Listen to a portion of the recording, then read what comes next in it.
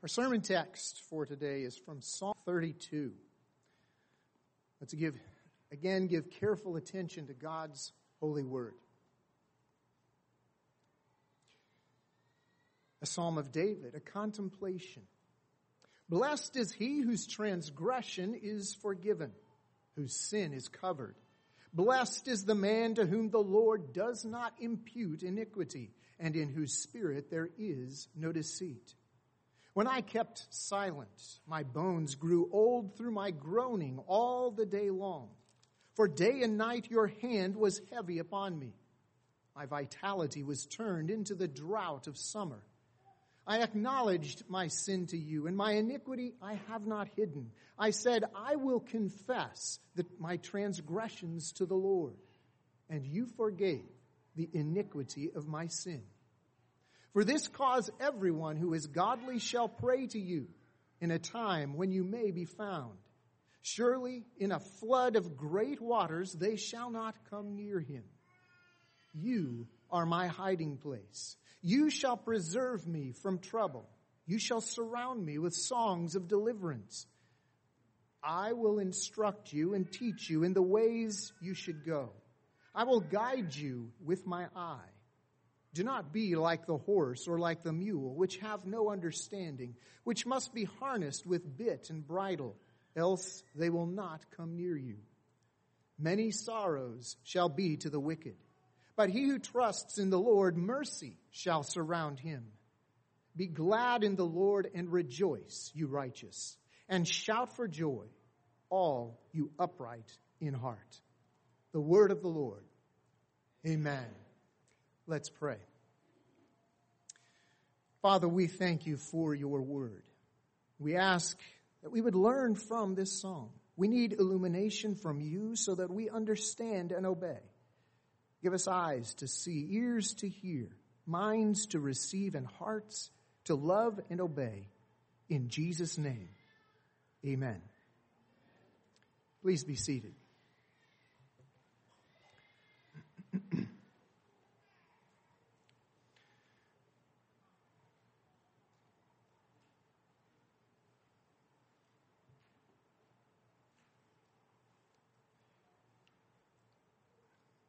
Well, if you were asked, should the Christian life be one of joy and thankfulness? You would probably answer yes. I mean, you see it in many places in Scripture. Philippians 4, it says, rejoice in the Lord always. 1 Thessalonians 5, in everything, give thanks. The Christian life should be a life of joy, thankfulness, and even awe at all that God has done for us. But we also know that's not always our experience. Why is that? Well, there is one thing that will shut down that joy and thankfulness and awe very quickly. And it can happen almost instantly. It can also grow gradually. And one day you realize your joy is gone. You don't really have active fellowship with the Lord. What happened? Well, there are other things that can kill joy, but the one we're looking at here in Psalm 32 is unconfessed sin. And even at hearing those words, some of us may want to tune out, because unconfessed sin has already done its work. And you're not really interested in dealing with it, or you're just ignoring it. And you've gotten to the point where you don't really care anymore. Our God is a personal God. He knows you. He loves you. He has given us His word that tells us all about Himself and the covenant relationship that He has with us, with each one of us. And He provides for and takes care of each one of us every moment of every day. If you aren't participating and growing in that relationship with Him throughout every day, you need to be concerned about it. Unconfessed sin is something that you need to take a look at. Because sin and forgiveness are really at the center of our experience of the Christian life. When you become aware of sin, in your life, there are several different responses. What do you do when you realize you have sinned? Are you the type that you feel guilty right away and you go to God and you confess it, but you still feel guilty? And you confess it over and over and over. And you still feel guilty.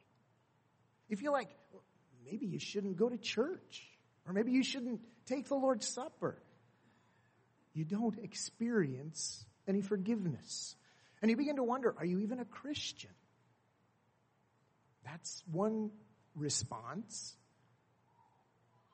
Maybe you're on the other side. And you're the type who too takes your sin lightly.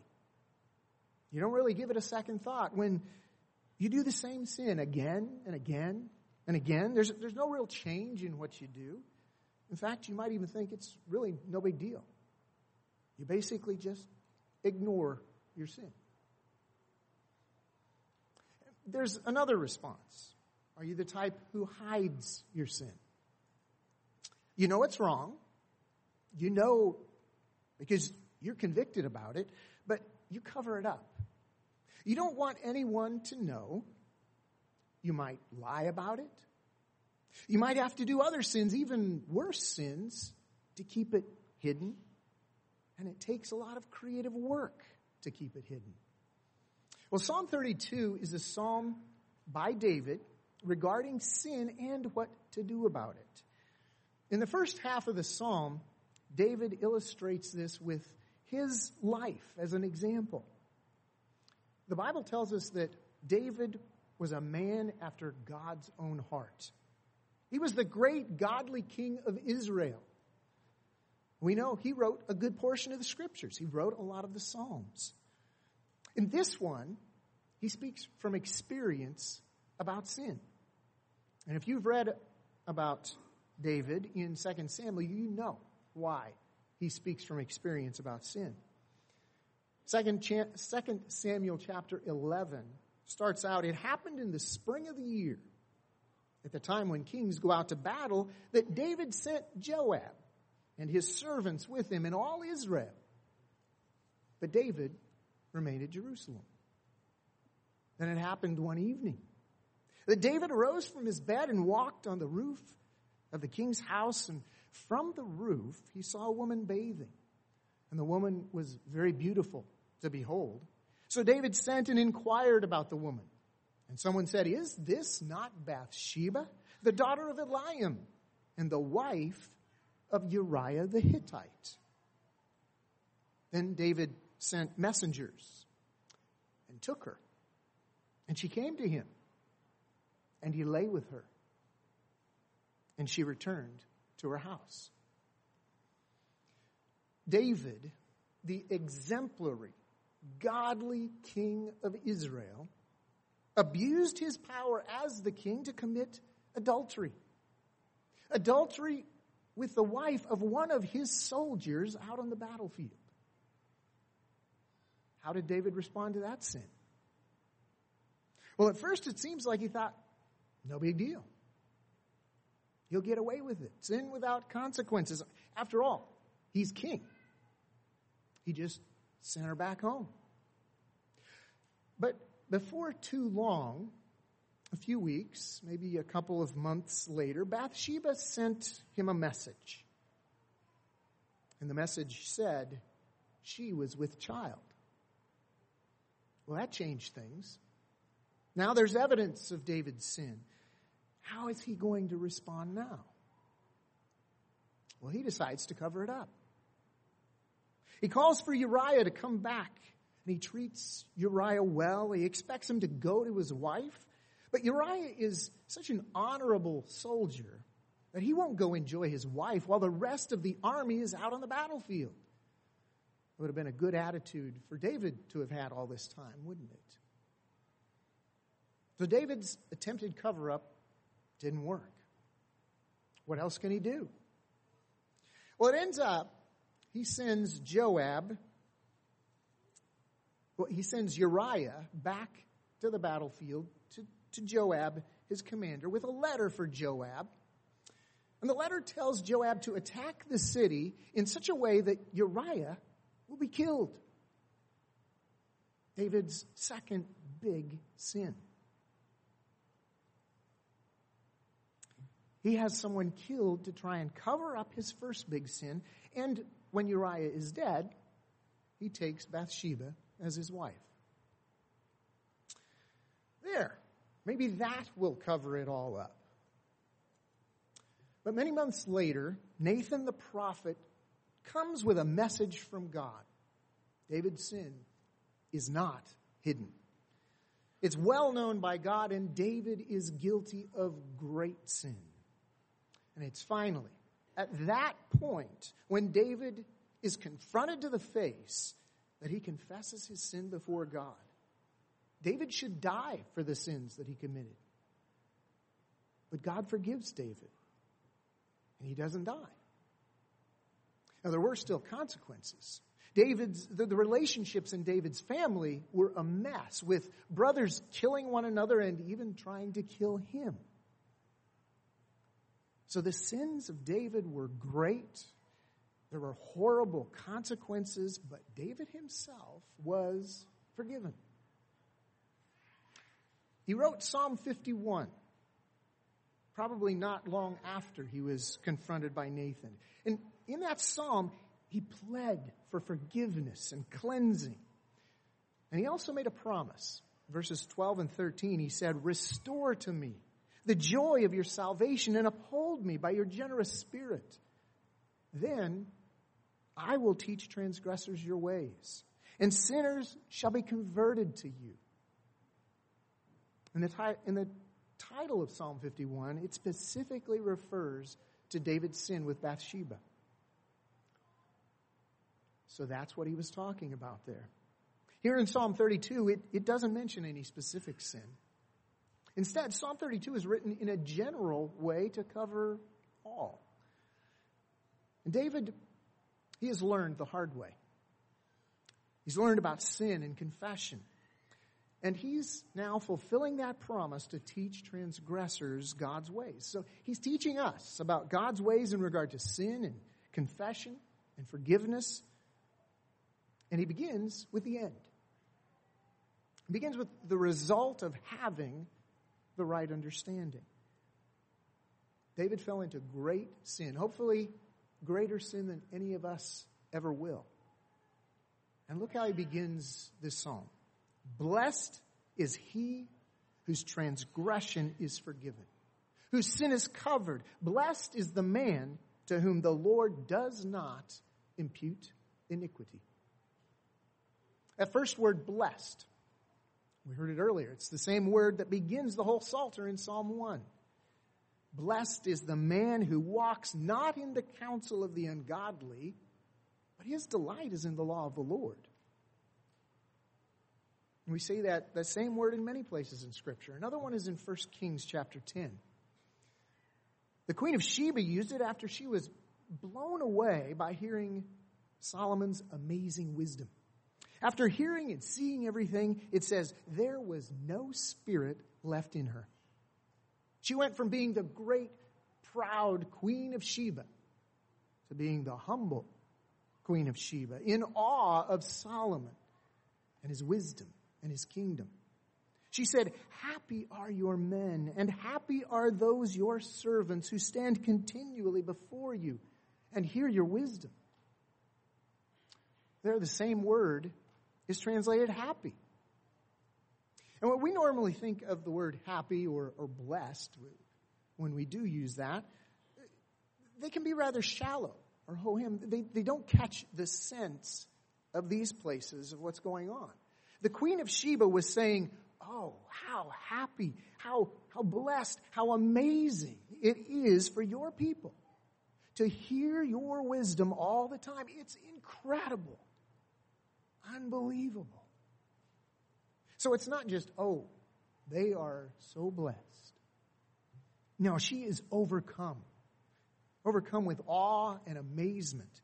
And in a similar way, David is overcome with amazement and humility and thankfulness.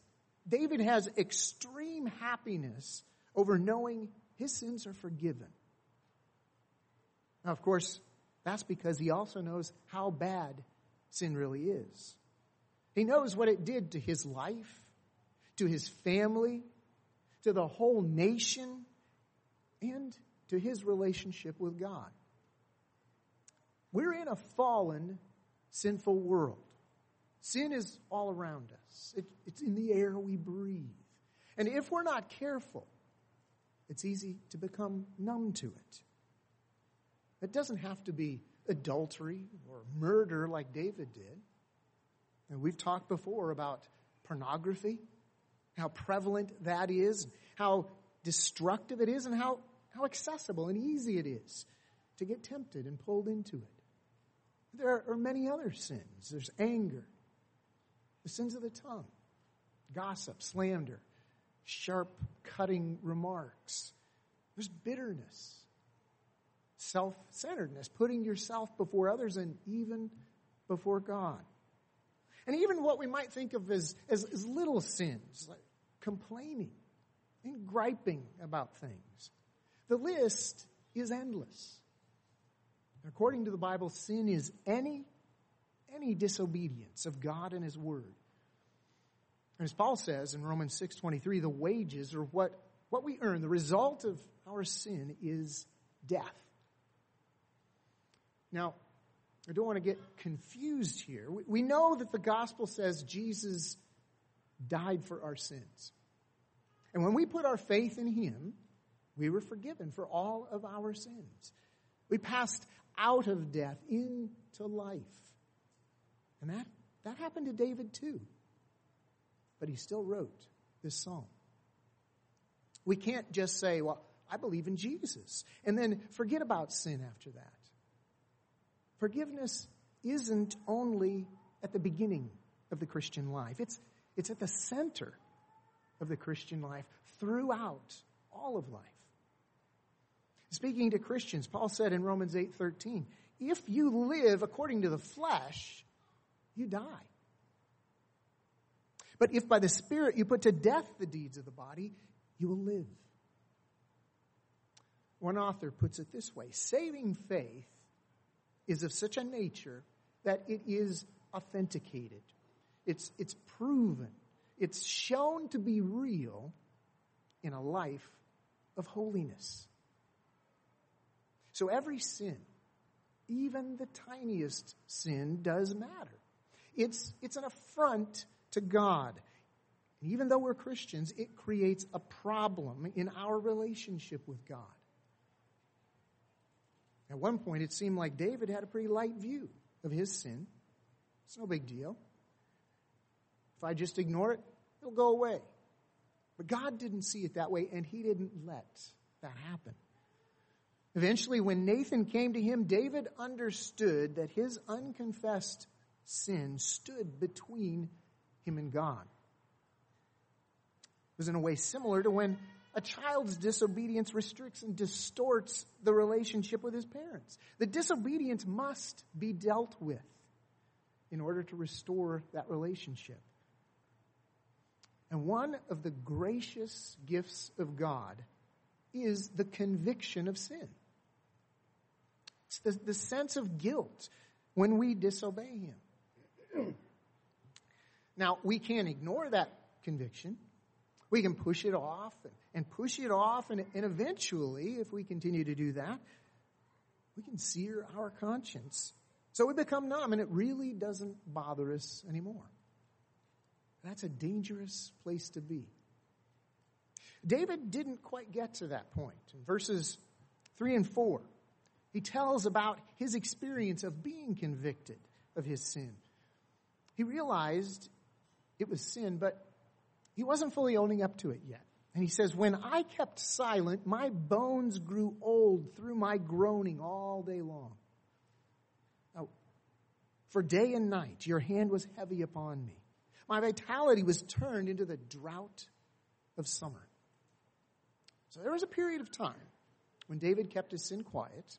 He was hoping any problem would just go away unnoticed. And of course, he knew it was there.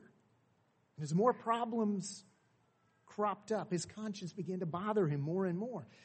Have you ever had that pit in your stomach. That feeling of guilt before God. The dread of being found out, of being caught, of being exposed. Well, David did too. It ate at him so much that he felt like he was rapidly growing old. It caused him to groan.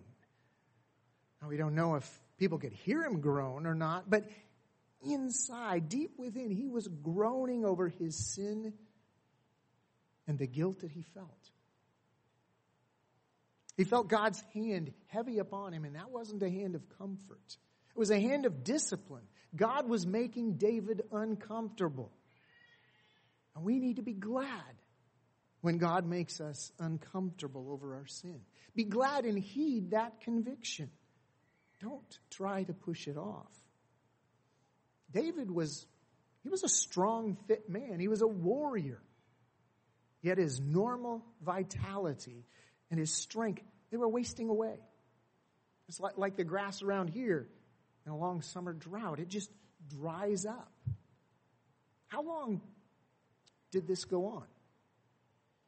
Well, when David was confronted, the child had already been born.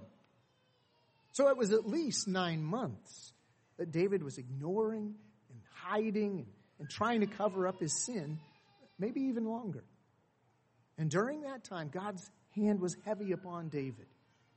But rather than confess his sin, he continued to try and cover it up. But finally, when Nathan confronted him and David knew it wasn't a secret any longer, that's when he finally confessed his sin. Verse 5, he says, I acknowledged my sin to you, and my iniquity I have not hidden. I said, I will confess my transgression to the Lord. He didn't try to deny it any longer. And he didn't try to blame it on anyone else either. You see, in 2 Samuel, he simply said, I have sinned against the Lord. That's very important. How many times do you shift from trying to hide your sin to trying to blame it on someone else? It's not my fault because he did that to me.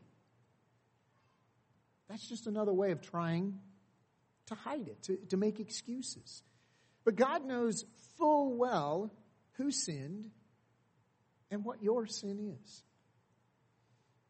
At this point, David didn't try to make any excuses at all. He said, I have sinned against the Lord. And the result in verse 5 says, and you forgave the iniquity, the guilt of my sin.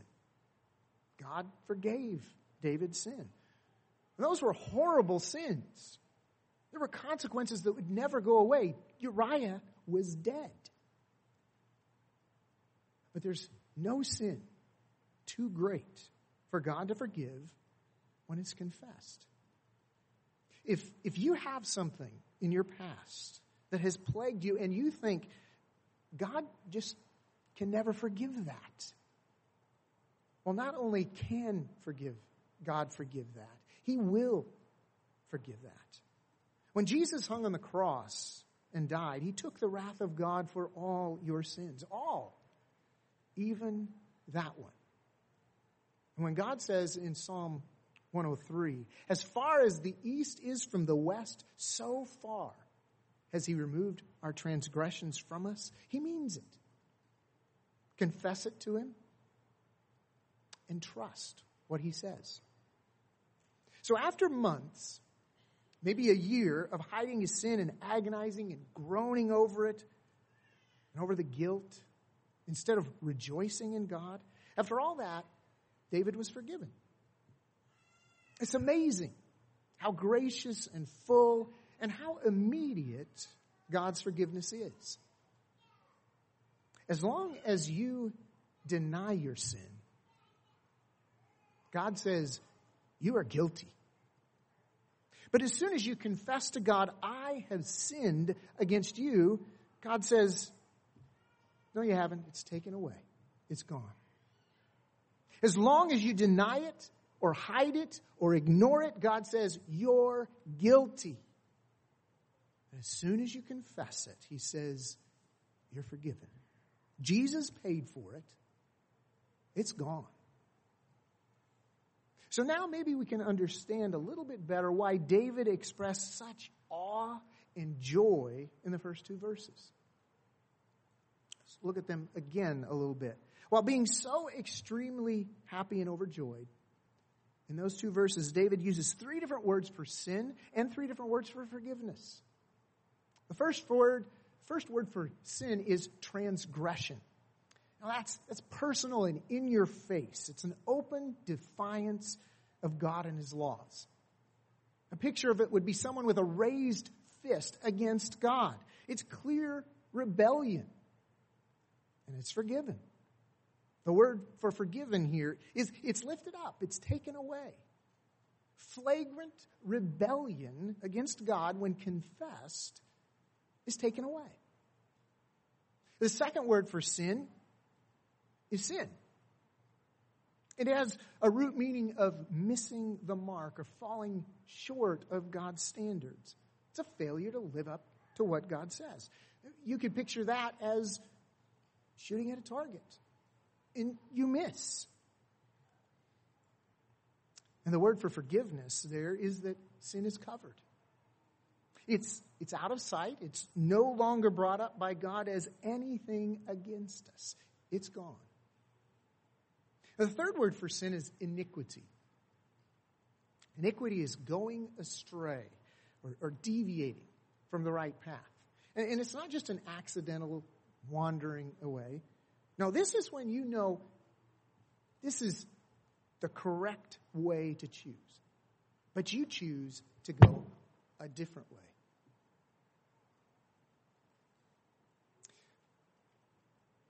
And verse 2 says that intentional choosing of the wrong path, that iniquity, it's not imputed to us. That means it's not counted against us. It too is gone. Now, you can probably see as you look at all of those that the three words for sin overlap in their meanings. The three words for forgiveness do as well. David isn't trying to list out three distinct types of sin and three distinct types of forgiveness there. No, he's showing that the forgiveness of sin of whatever kind, whether it's against God or man, or whether it's great or small, whether it's conscientious or inadvertent, or whether by omission or commission, all sin is included. And the forgiveness of all sin is found in one place only. It's found in God through Christ's death on the cross. There and only there is all your sin forgiven. You know, the way it's worded here, David may have had Leviticus 16, verses 20 and 21 in mind, because it gives a clear picture of this complete forgiveness, and it uses those same three words for sin. It says, and when Aaron the priest has made an end of atoning for the holy place, the tabernacle of meeting, and the altar, he shall bring the live goat. Aaron shall lay both his hands on the head of the live goat, confess over it all the iniquities of the children of Israel, all their transgressions concerning all their sins, putting them on the head of the goat, and shall send it away into the wilderness. All sin of every kind is gone, sent away. That's the amazingly good news in Psalm 32. But there's one phrase at the end of verse 2 that could foul this all up. Blessed is the man who has all of his sin forgiven of all types, and in whose spirit there is no deceit. So what does that mean? Well, we've already looked at the deceit involved in hiding or denying our sin, but there's more. Our confession of sin is made by a sinner. Kind of obvious, right? It's because we're a sinner that we need to confess. But that means the confession itself can be a sin and be no confession at all. And this is done by the proud heart. The one with the proud heart will make confession to be seen by man. And what a great place social media and the blogs are for making confession before men. Confession can be made before others to appear, oh, so humble, oh, so godly. But that isn't confession. Our sin is against God, and our confession must be made to God, not for show before men. Now, sure, in some cases, restitution may need to be made. Forgiveness may need to be sought from those who have been harmed. But none of that is for show either. Confession, first and foremost, must honestly be made to God. The proud heart in this case is really hypocritical and seeks to look good to others rather than truly bowing in humility to God. The proud heart can also begin to see confession as a work of righteousness. It becomes a ritual to appease God's requirements as if the confession itself somehow pays for sin. That's where monks used to whip themselves to do penance for their sin. But confession doesn't earn anything. Penance doesn't earn anything. In fact, it's another sin that needs to be confessed. Honest confession is coming to God in faith, humbly acknowledging that you have disobeyed God. The only hope for you is His forgiveness, and you don't deserve it at all. It's the amazing grace of our Savior Jesus Christ that took all of the wrath that sin deserves on the cross. Your sin is forgiven and removed only as your faith rests on Christ and His shed blood as He died on the cross. There's nothing else that you can do to work for or gain forgiveness. Now, verse 6 begins the second half of the psalm. It begins with the word for, or some translations, therefore. It's looking back at the first half. The first half was David drawing from his own experience as an example. So now, in light of what David has experienced and learned, as he experienced God's heavy hand of discipline on him, and he was wasting away, then experiencing true forgiveness, in light of all of that, he's now going to teach God's ways. He's going to teach how things are with sin, confession, and forgiveness. And the first thing he says is, everyone who is godly shall pray to you in a time when you may be found.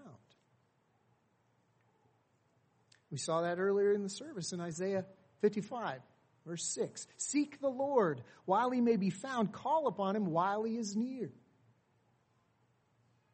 Implied behind the phrase, while He may be found, is the fact that there is a time after which God will not be found. Forgiveness is available until it's too late. At some point, Jesus will return and judgment will come. We have no idea when that will be, so that kind of judgment, that's far off.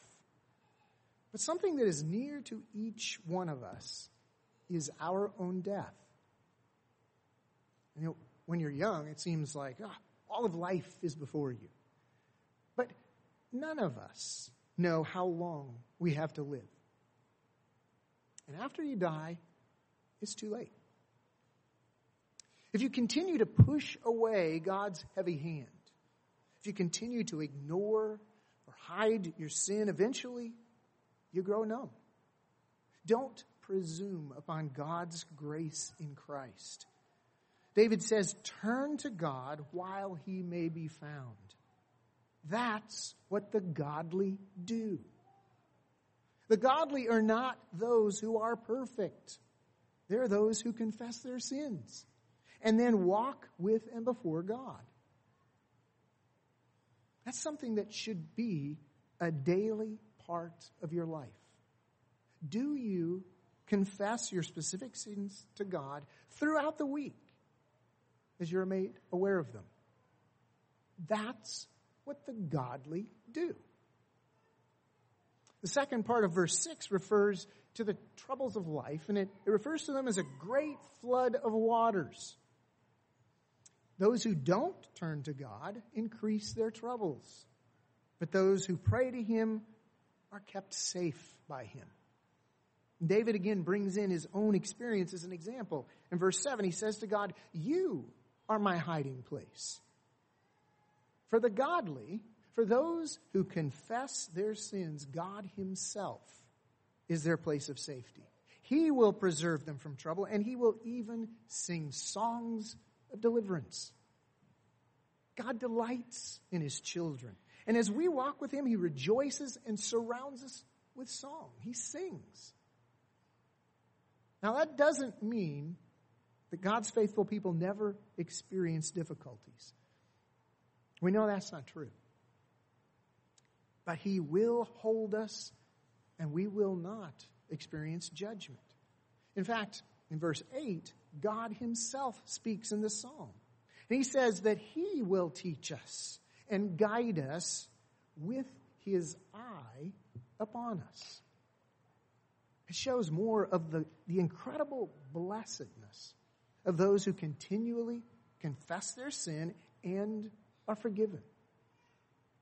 As we do that, God instructs us and teaches us. He guides us in life, and He always has His loving eye upon us, no matter what happens. That's what God says He does. And God expects us then to grow in wisdom and maturity. And the more wise and mature we are, the sooner we will come to Him to confess our sin. The sooner we will desire to be back in fellowship with Him and experience His love and grace. Contrast that, as it does in verse 9, with a horse or a mule, one that has never been tamed. Can you get near them? Can you just walk up to a wild horse? No. And you wouldn't want to, even if you could. You'd probably be kicked and trampled to death. Let's say there was a fire. And the horse or mule will die if you don't get them to safety. If you do, by some amazing feat, manage to get a rope around them, could you then just lead them to safety? You're trying to save their life. No. If you hold on to that rope, you are probably going to get hurt. They have no understanding, and they will not trust you to take them to safety.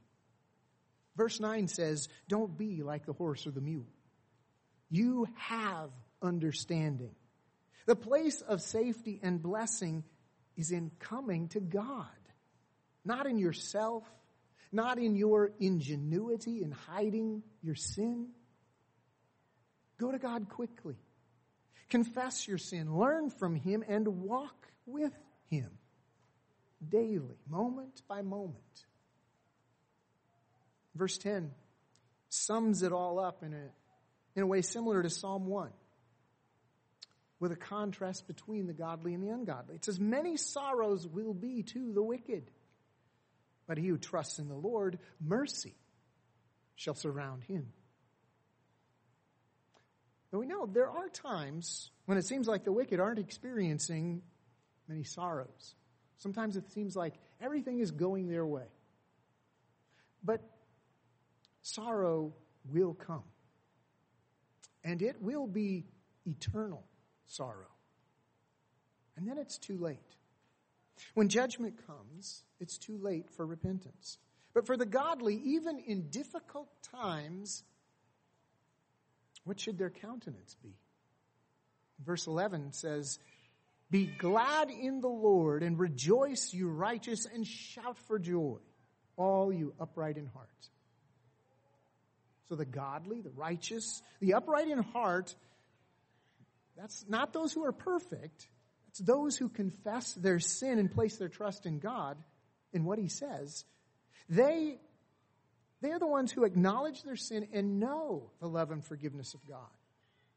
And the result is a countenance of joy. If we're not truly rejoicing over our forgiveness, something is wrong. Of course, that assumes that you're not denying your sin, but you have confessed it and you're forgiven. But sometimes a person is still in agony even though they've confessed their sin. They still feel guilty. Why? What's wrong? Sometimes you'll hear people say, I just can't forgive myself.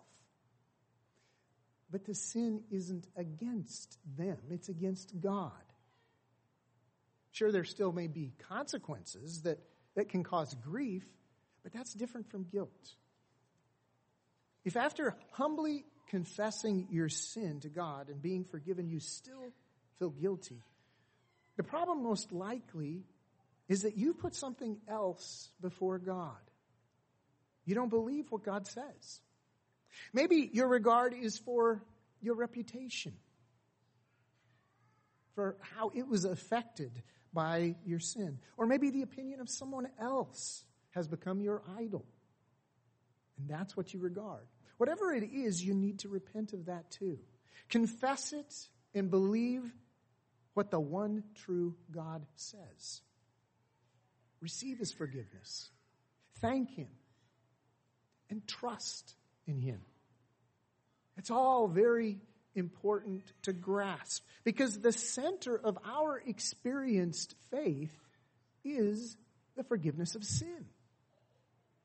That's the road to blessedness, to walking daily with God, to having fellowship with Him.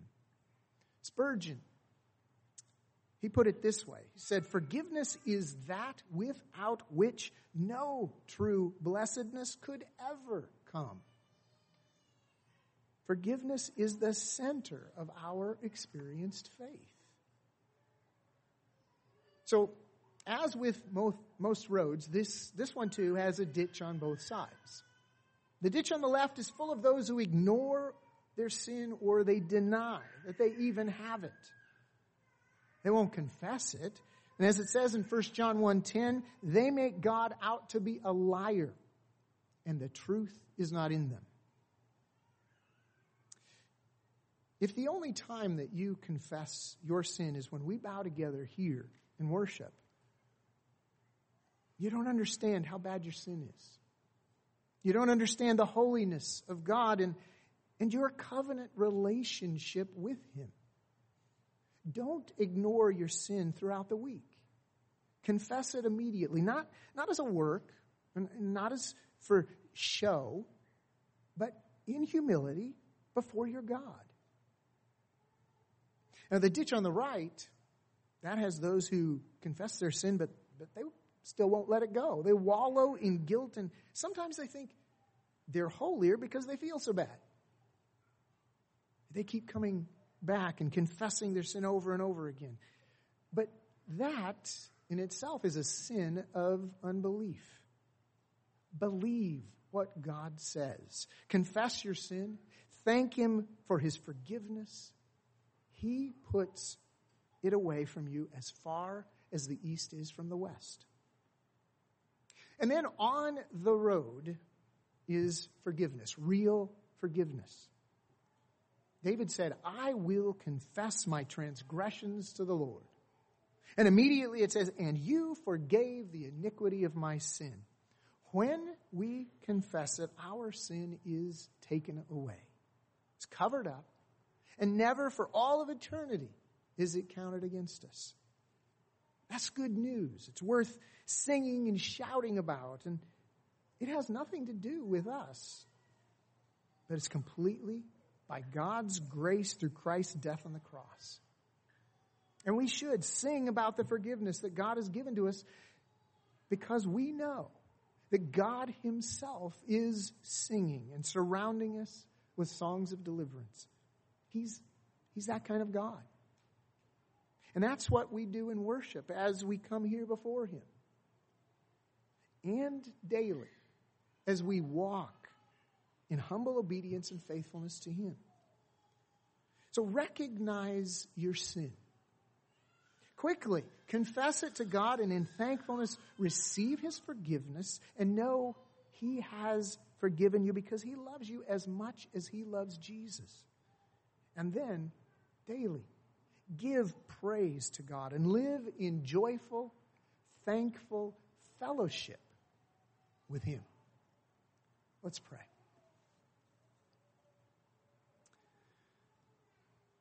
Our gracious Heavenly Father, we thank you for the complete forgiveness of sin that you have bestowed on us in Jesus Christ our Lord. Show us when we sin. Convict us of it and turn our hearts to confess it and trust completely in you. We rejoice in your love and your forgiveness, and we thank you. In Jesus' name, amen.